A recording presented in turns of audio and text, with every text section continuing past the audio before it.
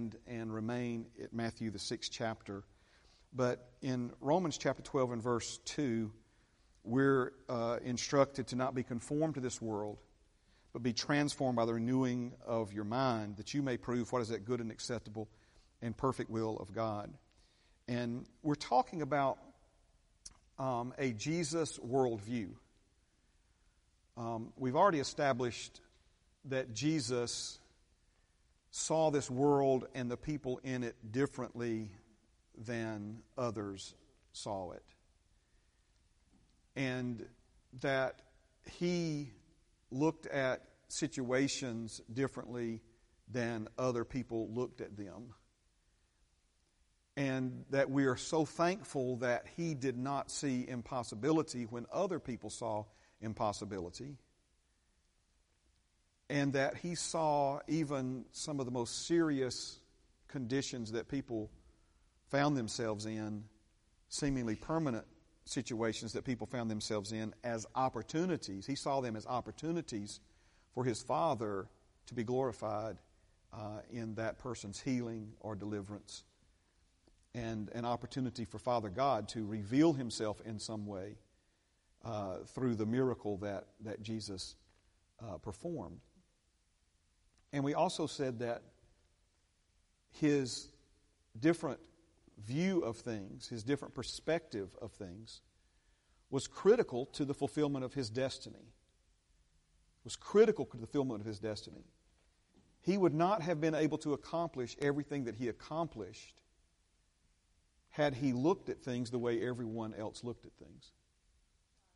And if his perspective, or as we are using the term worldview, if his worldview was critical to the fulfillment of his destiny, it can't be any different for you and me. In other words, if we're going to do what Father God has put us on this earth to do and accomplish as individuals, as a local family of faith, and as the body of Christ in the world, then we're going to have to learn how to see things the way Jesus saw them.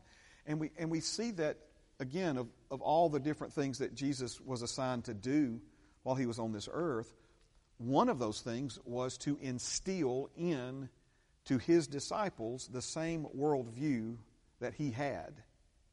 And that hasn't changed. Jesus is wanting to enable you by the Holy Spirit to see problems, to see people, to see yourself, to see him, to see the Heavenly Father, to see the Holy Spirit, to see the church, to see the all of that, right? To see it the way he sees it. When we talk about growing up into Jesus in all things, certainly that would have to do with obedience and, any good thing that you can name that Jesus displayed for us. We're growing up into him in that. But we can't leave off the truth and the reality that we also have to grow up into his way of looking at things, his way of seeing things. And the passage in Romans 12 is clear that the world we live in is trying to form, right? And so we were never meant to live in this world as the children of God with a view of this world that came from this world. Let me say that again. We were never meant as children of God to live in this world with a view of this world that came from this world. We're in this world, but we're not of this world. And the view that we're to have of this world is, like Jesus, he looked at everything in this world through a lens of heaven. And I don't just mean heaven like as a place that you go after this life, but, what are we to pray, for example? We're to pray for the kingdom to come and for God's will to be done on earth as it is in heaven. Well, if the body of Christ is ever going to produce the culture of God's kingdom here on this earth, we've got to have a worldview based upon that culture. We've got to be able to look at life on this planet through the lens of the kingdom of heaven. God's rule, God's reign, God's realm, God's resources. And when we look at all the things that were made available to Jesus for him to fulfill his destiny here on this planet, things like the Holy Spirit was given to him without measure, the glory of God was given to him by God the Father, the love of God the Father was set upon Jesus, the authority that Jesus had over demonic spirits, again, this whole list of things that Jesus utilized and operated in and had available to him in order to fulfill his destiny in Father's kingdom here upon the earth. I know this may be a little bit of a stretch for some of you, but the Scriptures are clear on this. This is not something that we have to try to, almost mistranslate a verse to make it say. There's nothing, listen to me now, nothing that was available to Jesus in order for him to fulfill his destiny has been made unavailable to you and me. Everything that Jesus had at his disposal to do what he did on this earth has been given to the church, has been given to you and me. The same love. He said, Father, you love me with the same love. You love them with the same love you love me with. The same glory. Father, give to them the glory that you've given to me. The same Holy Spirit without measure and overflowing abundance. The same access to God the Father. Jesus had access to God the Father. Was Jesus' access to God the Father critical to the fulfillment of his purpose and destiny and assignment on planet Earth? You better know that it was. Do you have access to the Father? Can you come boldly? Are you seated in heavenly places? Do you have the Holy Spirit? Amen. So when we look at all of these very important things that were made available to Jesus that he utilized to do what he did and to live the life of constant victory and overcoming that he lived on this planet, it's very easy to say, well, this was the secret or this was that. And I'm telling you, it may seem very insignificant to you, but if we're going to experience a significant shift, I believe what we're lacking that Jesus had was his perspective, his worldview. Amen. All right, now, so we said that a reconditioned mind then will always produce a transformed life. In the course of our study, we've looked at, and I think this is the part that I keep feeling so compelled to review over and over again. I'm not going to go back through all the details. If you weren't here for the last few sermons, they're free online. You can access them, audio, video, however you like to listen or watch. But the key thing that the Holy Spirit just keeps prompting me to remind you of is that how you view a situation is going to influence how you experience that situation. And we started with this weeks ago, looking at where the Bible says in 1 Thessalonians 4, I believe it is, second. I get my first and second sometimes confused. That we sorrow, but not as those without hope. In other words, a born-again child of God will grieve when someone passes from this life that's close to you, but we don't sorrow as those who have no hope. In other words, someone who's born again and understands the hope of heaven and that we will see these people again, that doesn't mean we won't have grief, but we will experience that loss, if you will, differently from someone who doesn't have that same understanding or that same perspective. Yes? And then we looked at how the disciples could have experienced Jesus' crucifixion, burial, and resurrection differently had they only listened to him telling them over and over and over again that it was going to happen and what to expect. They should have been at the tomb on that first Easter Sunday morning ready to throw a party, but instead they were experiencing, devastating grief, paralyzing fear, overwhelming regret, thinking they were next, because they never let what Jesus said to them change the way they looked at things. And so they looked at it in a way that caused them to experience what was the greatest victorious moment that will ever be experienced on this planet. They missed it because of, you follow what I'm saying? They weren't looking at it the way they should have looked at it. Amen. Is this making sense? So do you see what we're talking about here? That had they had the right perspective, the right worldview, and we're going to get into a little more details of what worldview really is this morning, then they would have experienced those 3 days much differently than they originally or initially experienced them. Then we looked at Abraham, right? See, Abraham did not have that same kind of grief and fear and regret when it came to offering Isaac. And my prayer is that every preacher and teacher of the Word would quit misrepresenting Abraham's attitude towards offering his son Isaac.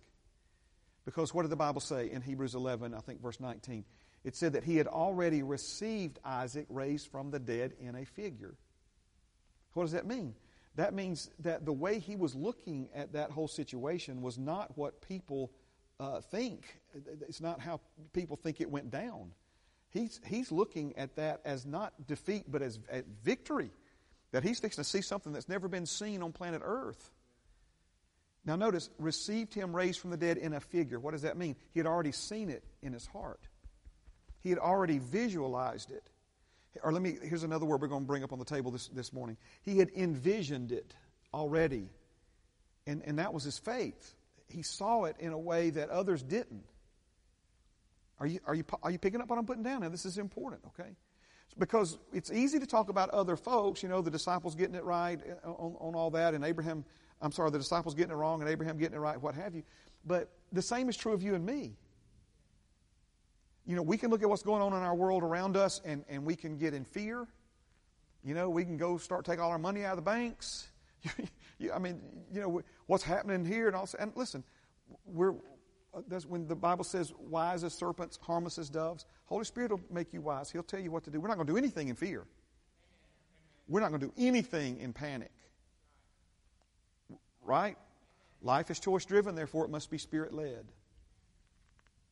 But, you can have a worldview that keeps you up at night, or you can have a worldview that allows the peace of God that passes all understanding to guard your heart and mind.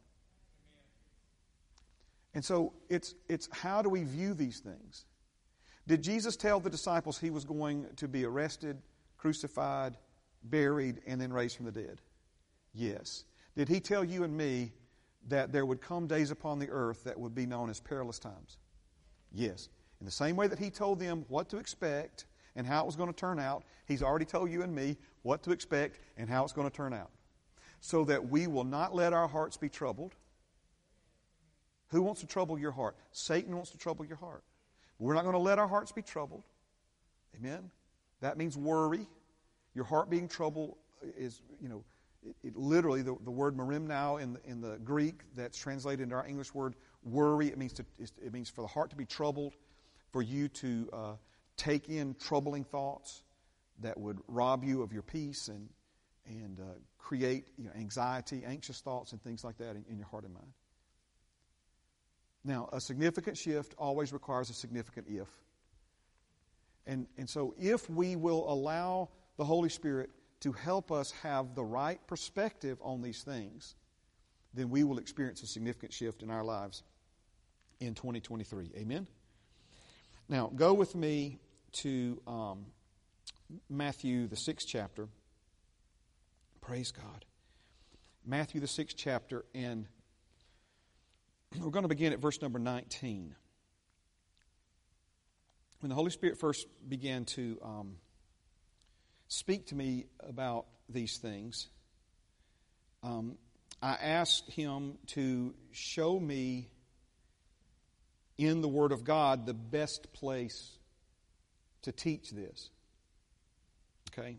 Show me in the Word of God the best place to teach this. And He led me to Matthew, the 6th chapter. Now, let me, to be honest with you, I've been a little hesitant to use this. Matter of fact, I've only used it a couple times this morning, this terminology, worldview.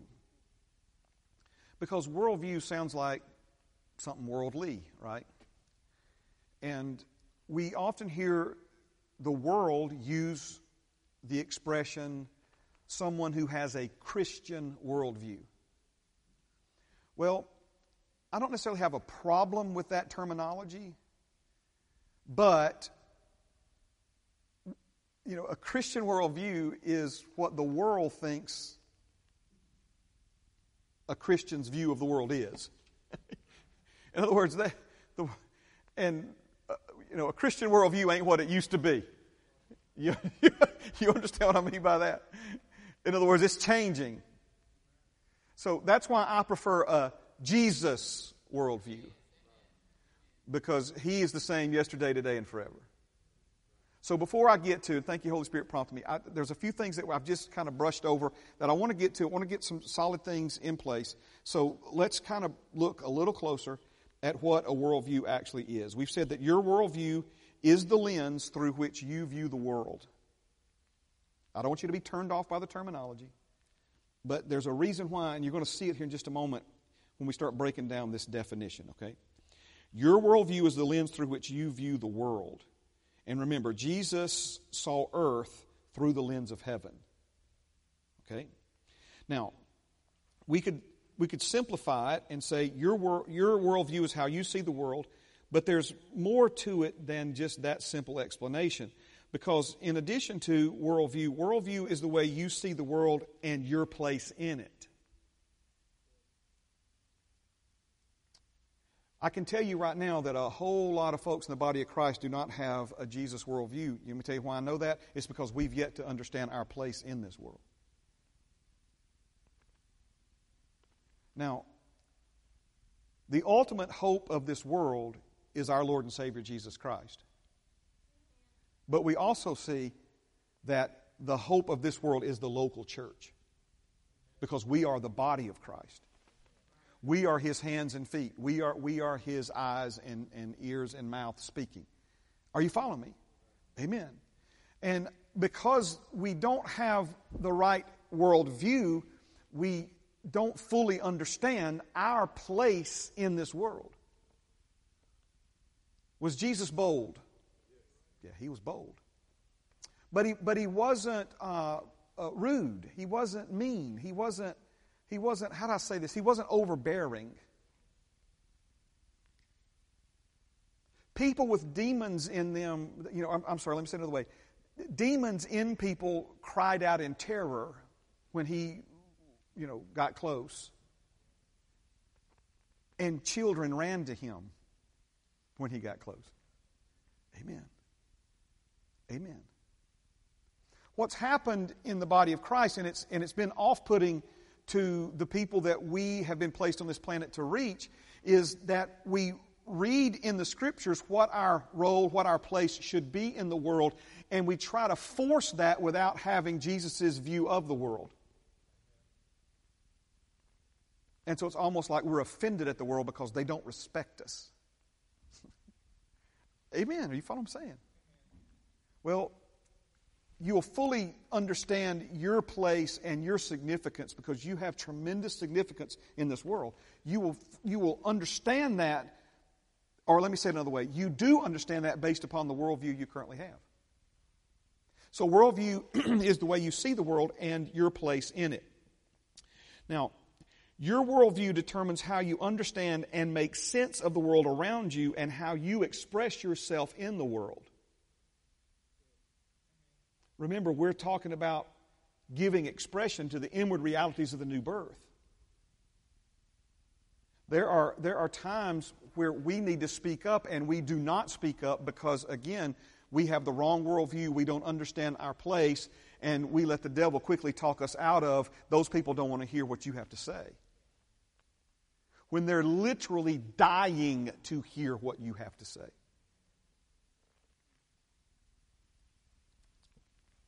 Now, here is the most definitive, wordy, comprehensive definition, if you will, of a worldview. A worldview is a collection, and that's important right there. It's a collection. It's not just one thing, it's a collection of things. It's a collection of attitudes, values. Values are what you, as an individual, consider to be important. Amen. Obviously, you consider coming to the Lord's house on a Sunday morning and fellowshipping with God and fellowshipping with the people of God and worshiping God and growing together in the Word. You value that. You know how I know you value that? Because you're here. People online, they value that because they're taking time out of their day to hear and to receive and to worship. You do understand that not everybody values the things that you value or to the degree that you value them. Amen. A person who values the words of God will have a different worldview than someone who could care less about anything God's ever said. Amen. So, your worldview is a collection of attitudes, mindsets, we could say for attitudes, values, stories, things that we've all experienced and been through, and then our expectations. The Lord asked us this, I don't know, it's been a few years ago now. I'm going to reiterate the question. Are you ready? Are you expecting more today than you can produce on your own? Are you expecting more today than you can produce on your own? See, the worldview that you have, it's going to determine what you're expecting. And it consists of expectations about the world around us. Now, here's probably the most critical thing about this. A worldview informs our every thought and action. We can say it this way. A worldview is the foundation or the basis or the root for the way we think and the way we behave or the way that we act. When it says that your worldview informs your every thought and action, let's spend a minute here. Inform your every thought and action. It means to influence. Your worldview influences your thoughts and your actions. Just think of it as a baseline.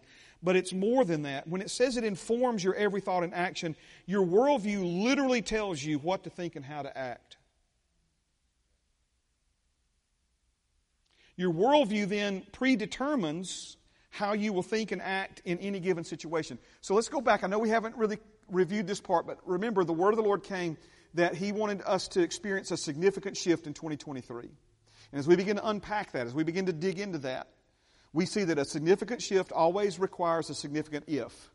And the significant if, right, comes back to stop waiting on everything and everybody around you to change, but let your Heavenly Father, through His Holy Word and the Holy Spirit of God, change the way you look at everything and everyone around you. Let Him change your perspective, and it will change how you experience every situation you're involved in. You can literally go from seeing something as defeat to seeing it as victory, to seeing it as loss to seeing it as gain, to seeing it as a failure to seeing it as a success. Amen.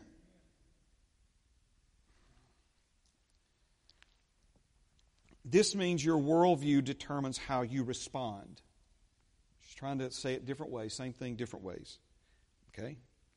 Now, I asked the Holy Spirit, Father, show me, Jesus, show me, where is the best place to go to teach this? Because I really sincerely, genuinely believe that the Lord was speaking to me about this. But I'm like, do a word search in the Scriptures. You won't find worldview in there anywhere. I said, okay, Lord, I know it's you, but where is it in the Word? Show me the best, not just where is it in the Word, but show me the best place to teach it to your people from the Word. He immediately sent me to Matthew 6. Now, there are several verses here, and I'm going to read all of them. I'm going to read to you from starting at verse 19, and we're going to go all the way to verse number 34. And there's a reason for that. It's because we need to see how all of these different thoughts are connected to one another and related to one another.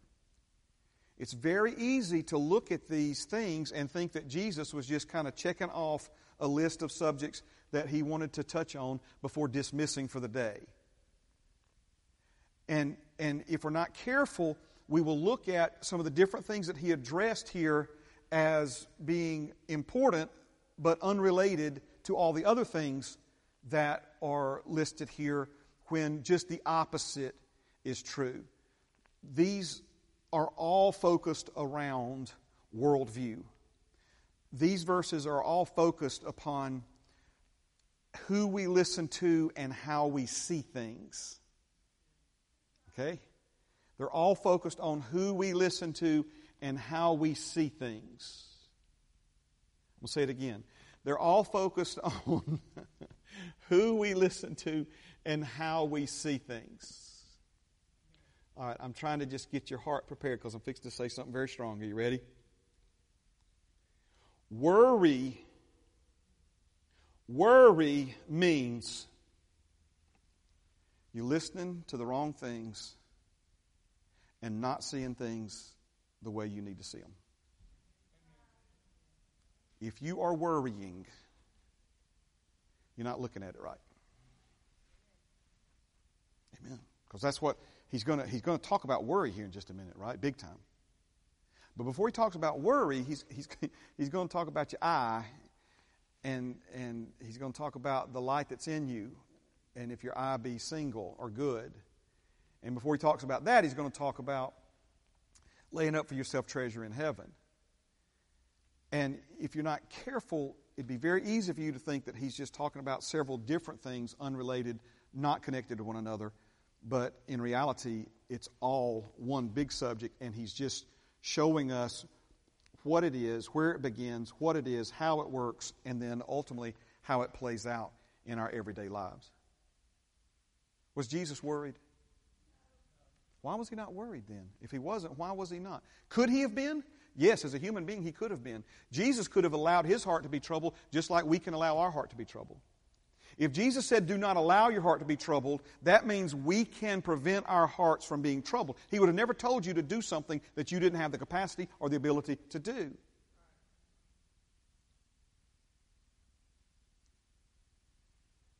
I won't teach on that right now. We've got some other stuff we've got to cover first. But see, worry is where Satan... See, when we listen to and focus on the wrong things, next thing you know, we start confessing the wrong things, expecting the wrong things. And it's no wonder then that Satan and the world has tried to downplay the significance of worry. Right? I mean, there are a lot of people in the world today that believe if as a parent you're not worried about your children, you're not doing your job. That it's your job to worry about them. But what we don't understand is when, we begin to look to the wrong things. So this is where the whole scenario is like tipping over that first domino. So I'm going to say it again. It's like with rest. How do you know if you're in faith or not? Because there's a lot of people who think they're in faith and they're not. It's not judging anybody. We need to know and understand these things. We do not need to be in a position in life where we think we're in faith and we're not in faith. How do you know if you're in faith?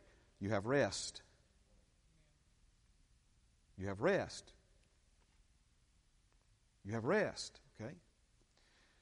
So, in the same way that rest is an indicator of faith, worry is an indicator that we're looking at this situation incorrectly. Because when you look at it from the right perspective, there'll be no worry. It's not to make you mad. I'm not judging you.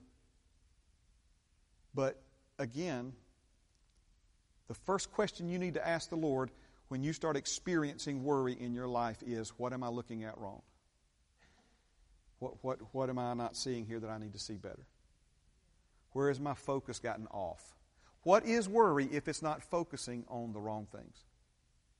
That's what it is, right? Okay. There's a lot more to come on that. I'm not going to tell you when because I don't want you to miss on purpose. No, I'm just kidding. You good? All right. So let's begin here. Matthew chapter 6 and verse 19. He says, "Do not lay up for yourselves treasures on earth where moth and rust destroy and where thieves break in and steal. But lay up for yourselves treasures in heaven where neither moth nor rust destroys and where thieves do not break in and steal. For where your treasure is, there your heart will be also." As we work our way through this, I want you to pay close attention to the term you and your. Because these things apply to us all, but what you treasure, what you value, may not necessarily be what somebody else treasures or what somebody else values. Who decides what you treasure? You do. You decide that. You decide what you make a priority in your life. You decide what's important and what's not important. Amen. The three greatest areas that the world has problems and issues, major problems, major issues. morals, values, and relationships. Let's make it simple. Morals is what's right. Reckon our world's confused today about what's right. And are the people in the world suffering severely because they don't know what's right? This isn't holier than thou, look down their nose on them. No. People are miserable. They fight and argue and march and parade and force and make you, they want you to bow your knee to their worldview of what's right. And yet, the very thing they're fighting to defend and fighting to have the right to cram down our throats is destroying them. It's making them miserable. That's not a judgment. I work with a lot of people from a lot of different walks of life. They're not happy.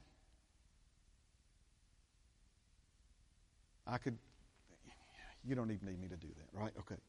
So, morals, what's right? Values, what's important? What's really important?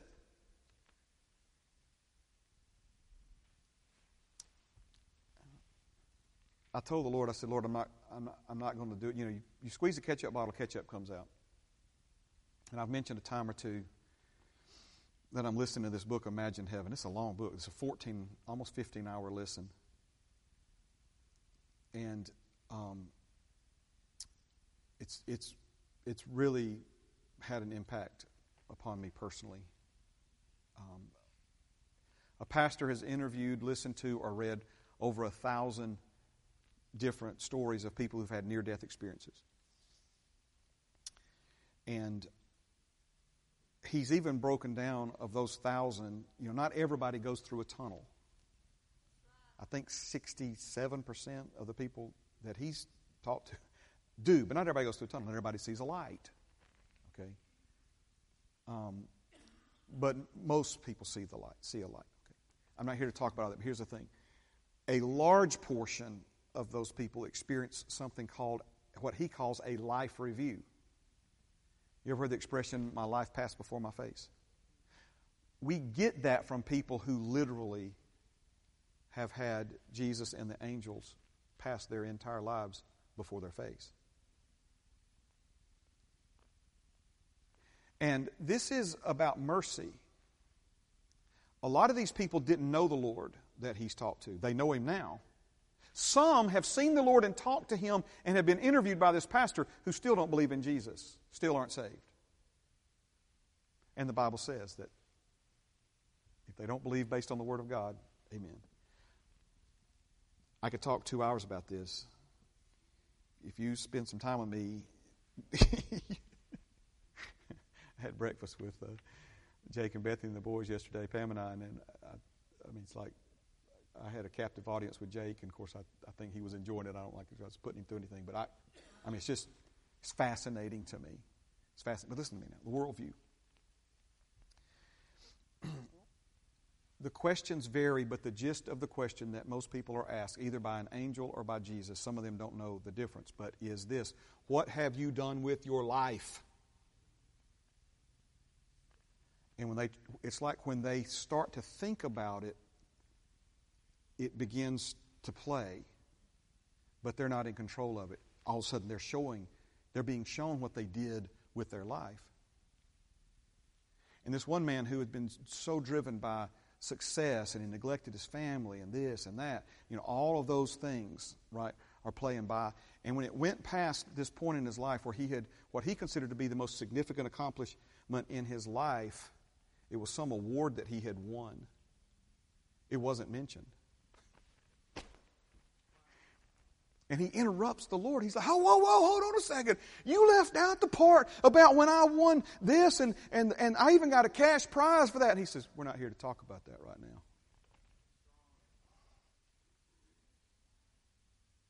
Because in light of eternity, Not important.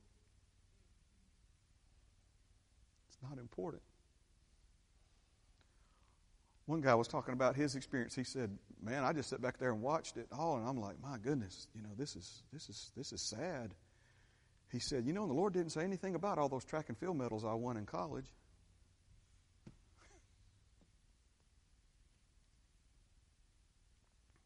How about this one? All these questions that people, by God, when I see the Lord, I'm going to ask Him. Nobody ever asked Him anything. They fall at His feet. Kind of like Peter, Lord, have mercy on me, I'm a sinful man. All these questions that we think we're going to, when I get to heaven, I'm going to ask the Lord why this, why that. They said none of that. It's gone, because you're in the presence of holiness. See, this world, all the conflict in this world, right? Morals, values. People don't know what's right. People don't know what's important. And then relationships, right?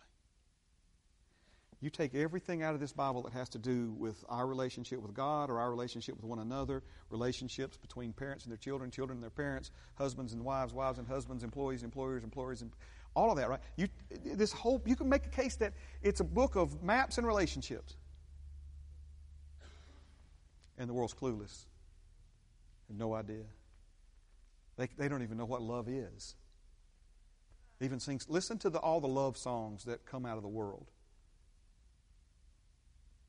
Want to know what love is. Still hadn't found what I'm looking for. What's love got to do with it? They don't know.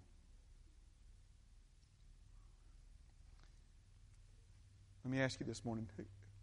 Who knows what's right? God, and we know. We know what's right. And we know what's important. You seeing this? We know what's important. And relationships. Sweet Jesus, help us. Do you see why I say the hope of this world? Of course it's God. Jesus is the hope of this world. But it's the local church, because the local church is His body in the earth. See, we're trying to. The Lord told me this before cabinet shop days. He said, "You're trying to change the world and be like the world at the same time." And really, what that boils down to is we're trying to change the world with a view of the world that came from the world. See, the children of Israel in slavery. There's a reason why God separated Moses from them and then brought Moses back to them. Very easy for people to say, Moses don't know what it's like to be me. Moses don't know what it's like to be a slave. Who do you think you are coming up in here trying to tell me? See, those people didn't need a deliverer that knew what it was like to be a slave. They needed a deliverer who knew what it was like to be a king. They didn't need somebody who knew what it was like to eat the guts of animals to try to survive. They needed somebody who thought like a king, not somebody who thought like a slave. This world doesn't need somebody who thinks like this world. The people on your job don't need another person who's in the same boat as they are, who has no idea what's right, who has no idea what's important, who has no idea what relationships are supposed to look like. They need somebody who knows what's right and what's important and how to have healthy relationships, life-giving, vital, productive relationships in their lives. I've heard it said, and I understand, I'm not trying to throw rocks, just hear me. I've heard it said that someone is so heavenly minded that they're no earthly good. Well, that phrase should be altered, so religiously minded that they're no earthly good. But the more heavenly minded we are, the more valuable we are to this world. This world needs men and women who are heavenly minded again, who see things the way Jesus saw them. who love people the way He loved them.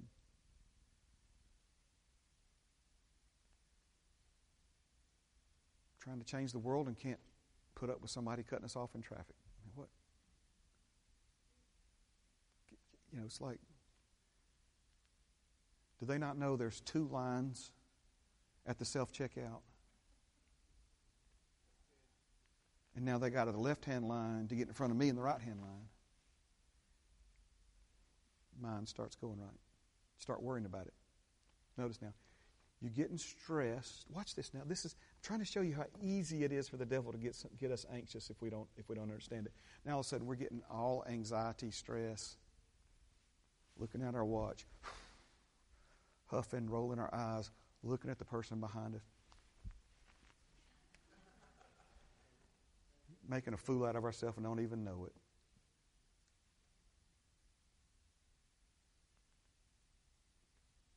And in no frame of mind for the Holy Spirit, who may just be telling you to take your debit card up there and pay for their groceries.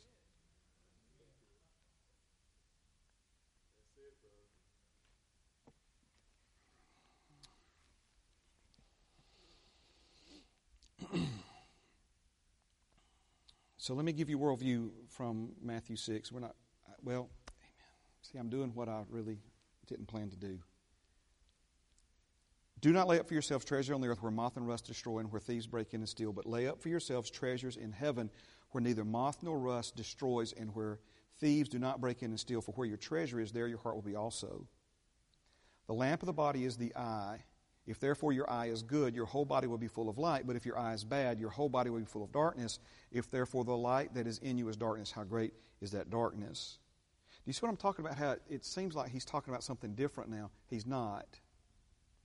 Because he's talking about, in those first 3 verses, he's talking about our focus. Is our focus in treasure in heaven, or is our focus in treasure on the earth? Or let me just simplify it if I could. Which one are you looking to? Are you looking to heaven for your help and for your answers?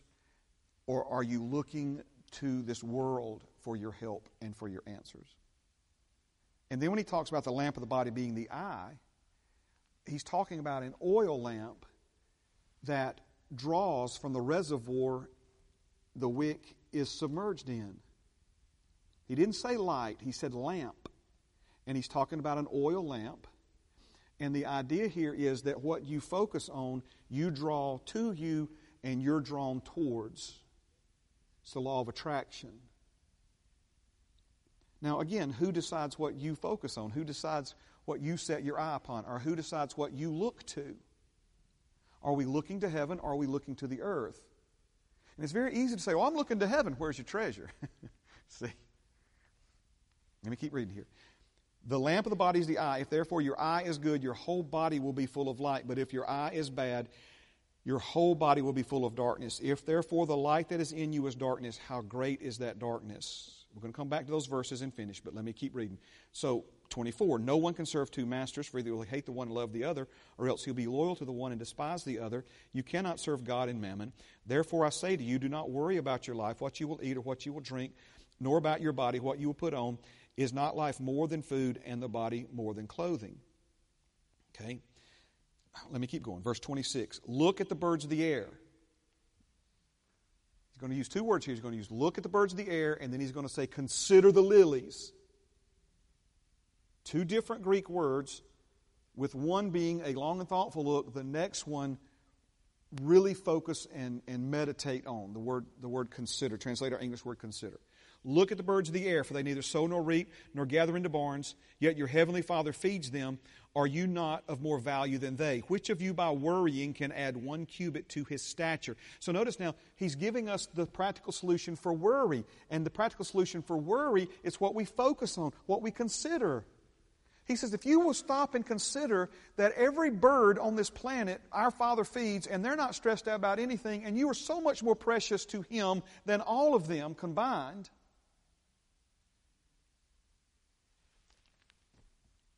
So why do you worry about clothing? Consider the lilies of the field, how they grow. They neither toil nor spin. And yet I say to you that even Solomon in all of his glory was not arrayed like one of these. Now if God so clothes the grass of the field, which today is and tomorrow is thrown into the oven, will He not much more clothe you, O ye of little faith? Therefore I say, do not worry, saying, what shall we eat, or what shall we drink, or what shall we wear? Notice what worrying does. Worrying sets your mouth to going. Right? What you focus on the wrong things, you worry. You get anxious about it. When you get anxious about it, you start speaking. When you start speaking, what do your words do? Your words bring to pass. It's Satan hijacking the way God created us, but we'll talk about that in the days ahead. For all these things the Gentiles seek, for your heavenly Father knows that you need all these things. That should be a key factor in our worldview. That before tomorrow gets here, Father already knows what you're going to need tomorrow. He's got it covered. But seek first the kingdom of God and His righteousness, and all these things shall be added to you. Therefore, do not worry about tomorrow, for tomorrow will worry about its own things. Sufficient for the day is the evil thereof. Let me stop there. Let's go back. We've got a minute or two. Can you stay with me just a minute or two longer? Verse 22, the lamp of the body is the eye. If therefore your eye is good. King James Version says, if your eye is single, your whole body will be full of light. But if your eye is bad, your whole body will be full of darkness. If therefore the light that is in you is darkness, how great is the darkness? Let me show you worldview in Scripture. Worldview in Scripture is expressed in the statement, the light that is in you. The light that is in you. The light that is in you. Light, in its most simplest definition, is the ability to see. And so he's talking about the ability to see that's in you. If the ability to see that is in you, right, is distorted by darkness, how great will be the darkness? If your eye is good, if your eye is single, the word is only used twice in Scripture. It's a very interesting word.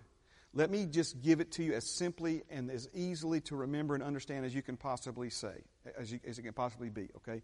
If your eye is good, it means that you are able to see things as they truly are without distortion. That you can see things the way they truly are without distortion. If your eye is bad, evil in the King James, he's talking about, in the first instance, the word is used good or single. It's used to talk about someone whose eye is not diseased, because in the case of someone's eye being diseased, they would potentially see double. They would not be seeing things clearly as they truly are. So if your eye is good, it means that you're able to see things as they truly are without distortion. If something is distorted, that means that you're not seeing it as it truly is. You're not looking at it in light, because light's the ability to see. You're not looking at it in, remember what the Word says of Jesus in John chapter 1, that He is the true light. The true light. 1 John, the darkness is passing away and the true light is already shining. So a good eye doesn't just mean that I can see Wally sitting there. A good eye means that I can see Wally for who he truly is according to the Word of God. To see something as it truly is means that I can look at somebody who is sick and see them healed. I can look at somebody who is bound and see them free. That's how it truly is. Because our God calls things that be not as though they are. Not because He's a liar, but because He sees things as they truly are. His view is not distorted by darkness. Are you seeing this? How much of our worldview is distorted by darkness? In other words, how much of what we see, we're looking through a lens of this world, which is a lens of darkness. We're not seeing things as they truly are. We think we are, but we're not seeing them as they truly are. We're seeing them in a distorted way. Jesus said, if your eye be single, if you can see it the way it truly is, without distortion, your whole body will be full of light. Stand with me, praise God. And we got, there's a lot of pieces we got to connect here.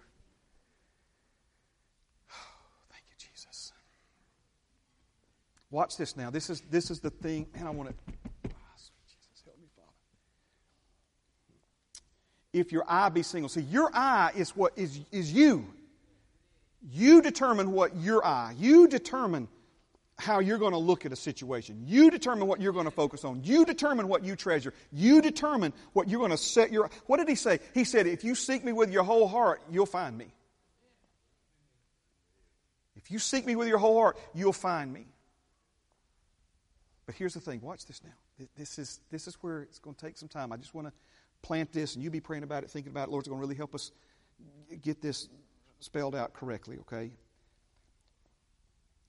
Your eye is how you choose to look at a situation. But if you choose to look at a situation as it truly is, according to the Word of God, the light that fills your body doesn't come from the outside of you into you. It comes from the inside of you out of you. Because the lamp of the body is the eye, but the spirit in a man is the lamp of God. Right? So we've got two lamps now. We've got two lamps now. And when we say, you know what, I'm choosing to see my situation the way God sees it, and I'm going to look away from, I'm not going to have double vision, I'm not going to be double-minded. I have double vision. I'm going to look at it the way God looks at it. I'm going to say what God says about it, and I'm going to persist in that. Well, see, now what you've just done is you've triggered the light of God that's in you now to fill your whole being. So now you begin to actually see that for real that way inwardly. I almost want to tell you to sit back down. Let's stay another hour. But Father, you're good to us. You're good to us. You're good to us. You're good to us. You're teaching us. You're showing us. Look at me for a minute. Look at me for a minute. Who do men say that I am? Jesus asked, right? Well, some say you're this, and some say you're that, and some say you're this, and some say you're that. Man, you're talking about double vision, triple vision, quadruple vision. All these different ways of looking at Jesus, a prophet, right? So many, basically, jury's still out, Jesus. Questions are important. Jesus asks them, and the devil asks them. Has God really said you can't eat any fruit in this garden? Oh, no, He said we can have all the fruit we want except for that one tree.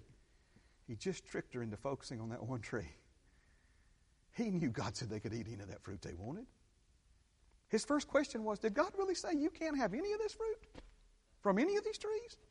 She goes, oh, no. God said we can have all the fruit we want. We just can't eat from that one. Oh, that one, really? Wow, look at that tree. See? So Jesus did the same thing. Who do men say that I am?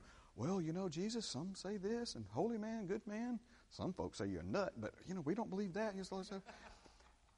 Peter, in that moment, his focus on Jesus, he looked away from everything else, all that other stuff,